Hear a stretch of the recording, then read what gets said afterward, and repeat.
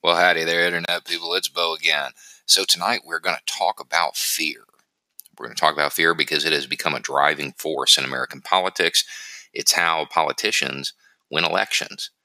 They tell people what to be afraid of, and then they tell them how they'll fix it. So, that's going to be our discussion tonight. We're going to start off with a video I recorded in the aftermath of Hurricane Michael about a year ago. For those who are frequent viewers of the YouTube channel, you will get some nostalgia. This is one of the videos that you're only going to hear the audio on the left side. Let's take a listen. Well, howdy there, Internet people. It's Bo again. So tonight we're going to talk about fear, and we are going to talk about, I'm going to tell you a tale of two neighborhoods. Last couple weeks, every other day I've been running supplies down to Panama City to the hurricane impact zone, trying to make sure people get what they need. Stop at a little supply depot, pick it up, drive down. Been taking my kids with me, and people have asked, why are you taking your kids? You're going into some rough neighborhoods. And if you've ever been there on vacation, you're probably thinking rough neighborhood. Well, if you went there on vacation, you went to Panama City Beach. Panama City's over the bridge, and there are some rough neighborhoods there. The other day, the first stop I made was one of those neighborhoods. When I turned the corner, I realized where I was at. And it's the type of neighborhood people in my skin tone normally drive through speeding with their doors locked, or they try to avoid it completely. But I'm creeping down this road because they've cleared the debris in it. You can tell somebody went through with an axe and busted it up, and it's all piled on the side of the road. If you've ever been in one of those neighborhoods, the addresses are normally painted on the curb, and they're confusing to begin with. It's facility number, building number, and then a letter for the unit or something like that. It's hard to find what you're looking for. So I'm driving real slow, and about halfway down the street, 4 guys standing there. One of them walks out to the truck. These guys, they're obvious gangbangers. They're all sporting colors. And he's like, "Homie, you lost." Obvious subtext of, "White boy, you need to get out of here. You're in the wrong place." And I'm like, "Well, I'm looking for this address." And he's like, "Oh, you're the baby formula man." I'm like, "Yeah, today I'm the baby formula man." He sends one of his buddies to go get the girl that needs it, and we're standing there talking. One guy's standing there adjusting because he's carrying and doesn't have his holster right or something. Other guy's got his head in the back of the truck talking to the boys. My son's real impressed with the wind and how it smashed the trees, and this guy's like, "Nah, wind didn't smash the trees. I smashed the trees with my axe." My son's like, 4-year-old. He's like, "Well, you made a mess at my house." And I asked them if they needed anything. 3 minutes. These guys gave me the diaper sizes of every kid in the neighborhood. Told me which kids needed, infant formula, which kids needed toddler mix, and, charcoal would be really helpful because they got the grills out back, no power. Guy down the road nobody likes needs a tarp, just do. And I type it in my phone, I run up, get it, bring it back to him. Get there, open the back of that truck. One guy hands it out, other people run it to where it needs to go. Supplied that whole neighborhood in like 10 minutes. It was really impressive, to be honest. Leave there, and I drive up, and I end up in a nice neighborhood. And not like gated community nice, but a nice neighborhood, And the addresses are up on the house, all pretty. Find what I'm looking for pretty easy. Pull in the driveway. Get in the back of the truck, pull out a case of MREs and some water. Start walking up to the house, and some idiot from next door comes running out with his gun, screaming, "You loot, we shoot." And we have words, and he goes back inside, and I drop off the supplies, get back in the truck, and I'm sitting there thinking, this guy, he thinks he's the neighborhood hero, because he's ready. Doesn't know his immediate neighbor, the elderly couple next door, doesn't have food and water. Leave there, go 2 streets north, same neighborhood. Start to drive down the road, can't get down it. There's a tree in it. So I grab a chainsaw and I start cutting it up. Guy walks out of his house with his chainsaw, helps. We get it done in like 10 minutes. And he's like, well, I didn't want to be out here alone. What? He's like, the city said that anybody caught working without a license get arrested. Well, have you seen them? It's been a few days since the hurricane. He's like, no, I haven't seen them in 4 or 5 days. Well, if you haven't seen them, they're not going to see you. Clear your road. What are you doing? They're saying that because they're trying to stop contractors and shady construction workers from coming in and ripping people off. But that's what it boils down to now. It's fear. It's fear. That guy that came out of his house, I'm sure, because that neighborhood already had power, I'm sure he's sitting there reading the rumors on social media. There's looting in the streets. He's holed up. I've been down there. There's not looting in the streets. There's not. I'm sure that it's happened, but it's been pretty isolated, and I've been all over down there. The other guy, he's scared to cut up a tree without government permission, clear his own road. The sons of the pioneers, right? That's what we like to cast ourselves as. We're Americans, the sons of the pioneers. Are we anymore? Or have we had it so good for so long that we've forgotten what that is? And we've become afraid of everything. Everything. It's that fear of the other. That guy, he's not from this neighborhood. Better get my gun.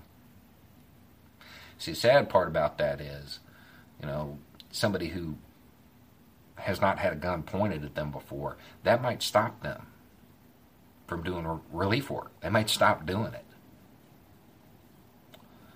And that guy thinks he's protecting people. He's helping. Because that's what it takes now, right? That's what it takes. That gun. It's the power of everything now. Because we're afraid of everything. So violence becomes the answer to everything. Now there's real fear. There's genuine fear. If you're ever somewhere and you don't know why, but the hair in your neck starts to stand up, your subconscious has caught something, you need to pay attention to it. And then there's irrational fear. And that's what we're faced with now. And there's people that prey on it. And prey on that self-centered nature that we've developed in this country. There are people in the comment section, some of these videos, that actually believe that thousands of people fleeing Central America are really coming here because they want to vote and influence our election. And that's really what they're doing. How egotistical do you have to be to believe that?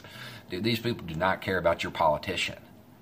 If they were going to wait for a politician to better their life, they'd still be at home.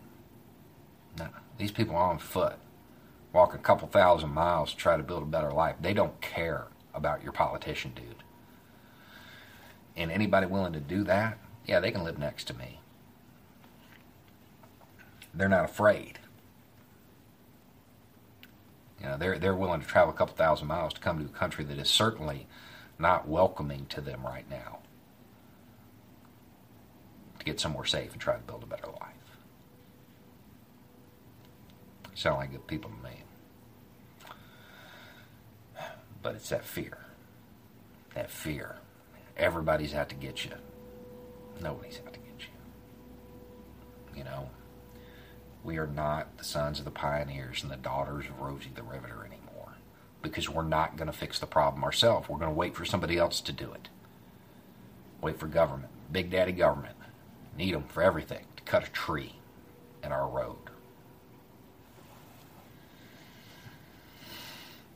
It's insane. When we're leaving that day, we're in a small town, and my 2-year-old spots a fire truck sitting out in front of the fire station. And he loves them. And he's about ready to crawl out the window. He said, "Oh, rescue team." Then he notices that the fire station's damaged. He's like, oh no, rescue team's hurt. Who's going to help? My 4-year-old doesn't miss a beat. Us. And that's why I take them. That is why I take them. You can't tell a kid to be a good person. You got to show them. 4-year-old understands that at some point and at some times it's just us. There is no Big Daddy government coming to help you. If you're waiting for a politician, you need to understand you're waiting for the guy that came out screaming, you loot, we shoot. That's who you're hoping is going to solve your problem. Because those people in D.C., they're convinced they got everybody protected. Meanwhile, their immediate neighbor doesn't have food and water. That's who you're waiting for. You got a problem in your community? Fix it. Do it yourself. Do not wait for a leader. Don't wait for some savior to arrive. Don't be afraid. Put out the flame with your foot. Get involved. You want to make America great? It isn't going to happen in D.C. It's going to happen at the local level. It's going to happen because we've reclaimed that initiative, that American character, that, Rosie the Riveter, Instead, we're afraid of everything and clinging to those guns.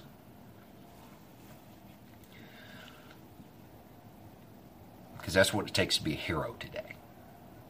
That's how you become a hero. It's on TV. You got to get in a gunfight, right? That's what makes you tough, makes you a hero. Let me ask you this. At the end of the day, who's the better man? I'm sure all those gangbangers had guns. They're no stranger to violence. They knew the diaper size of every kid in that neighborhood. Or the guy screaming, you loot, we shoot, didn't know his neighbor needed food and water. Who's the better man? Who's the hero in that story? Gun doesn't make you a hero. Gun doesn't make you tough.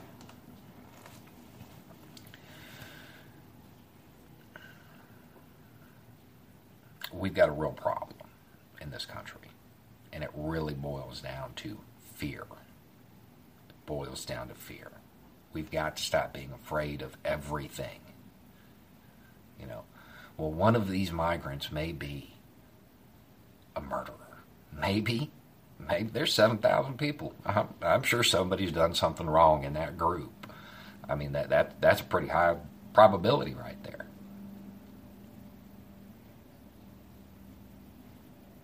So I guess we just write them all off then. Let's do that with every group. I'm sure there's somebody in your city who's done something wrong. We need to just write your whole city off. Here's the thing, guys. It's up to you.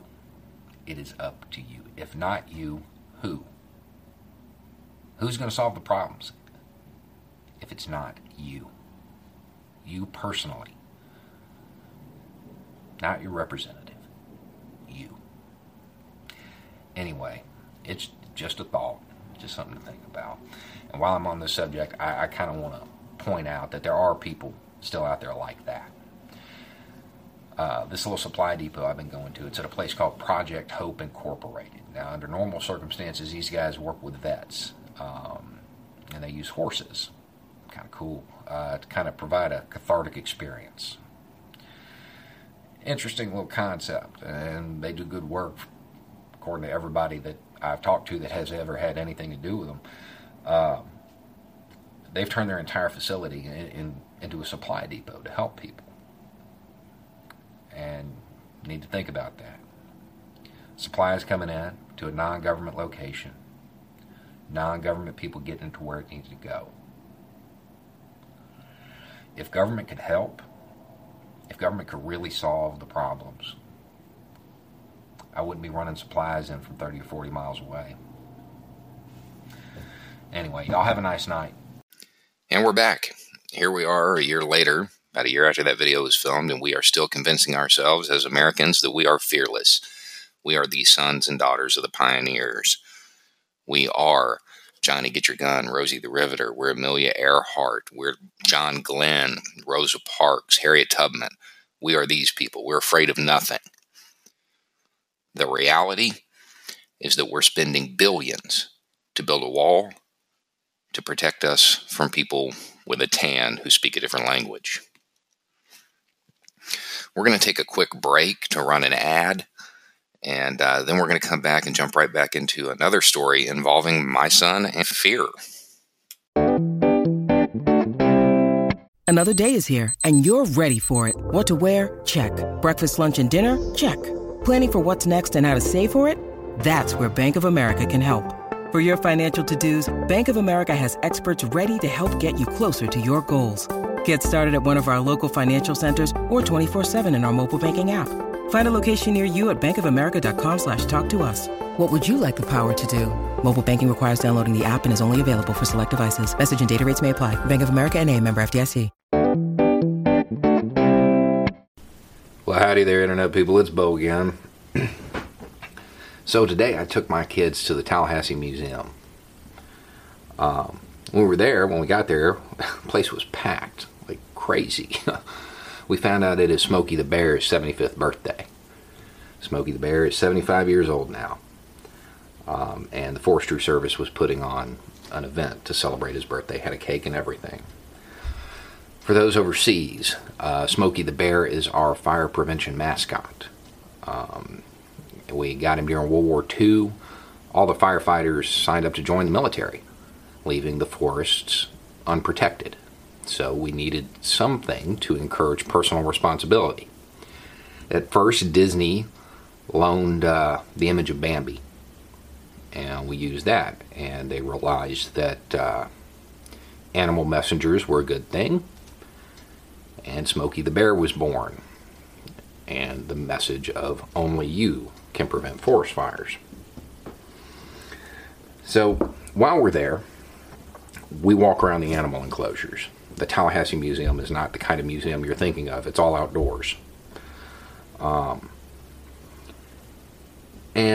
My boy has been around wolves. They're not tamed wolves, but they're familiar with people, and he's had good experiences with them. So when he sees the wolves, he wants to get in the enclosure with them. I'm like, these guys can be, I know. I'll respect them, they'll respect me.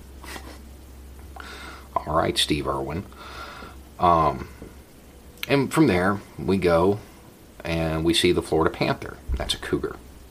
And he's over there. Now, this thing's a couple 100 pounds. He's over there calling it a kitty cat. Come here, kitty, come here. And then we get to the bear. And the bear's asleep, and this bothers my son because he sees a ball in the enclosure and wants to get in there and play with the bear and the ball. And he tries to wake him up, It was funny. And I talked to him. I'm like, you understand these are dangerous animals, right? They can be. Okay. And then this funny thing happened. As we're leaving, we run into Smokey. Smokey the Bear, a guy in a Smokey the Bear costume. My son has never met a stranger. He will talk to anybody. Would not go near this guy. Why? Familiarity.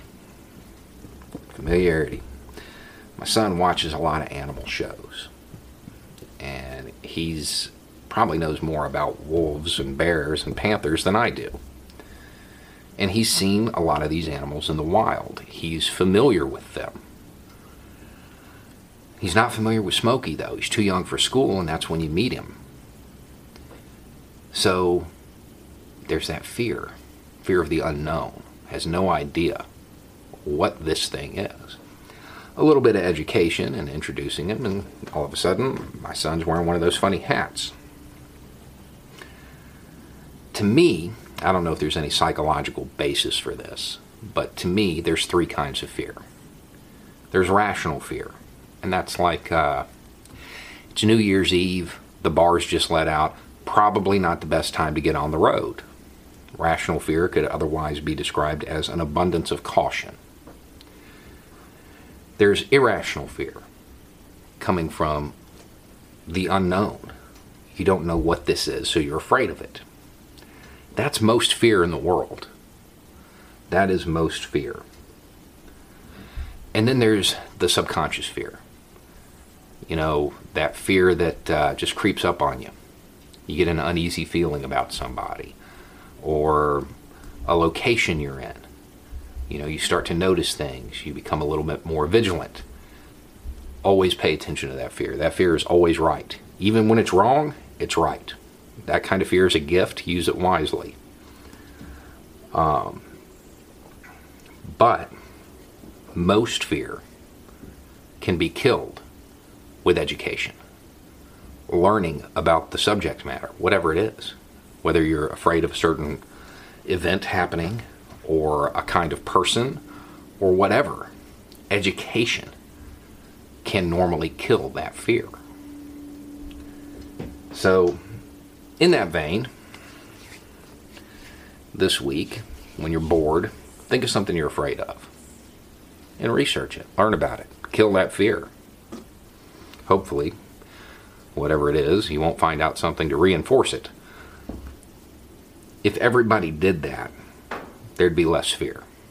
There'd be less fear in the world. If there was less fear in the world, there would be less conflict. Most conflict is because of a fear of the unknown. So, let's make more things known. Anyway, it's just a thought. Y'all have a good night. And we're back. That about does it for the show today. The reason we're running some of the older audio is to get the podcast community and let them kind of get to know me as the show progresses. I'd like to remind everybody we do have the link where you can send me a voicemail. And here soon, we're going to do an episode that's nothing but answering those questions. So if you've already sent one in and I haven't gotten to it, just understand we're saving it for that episode. All right. Y'all have a good night.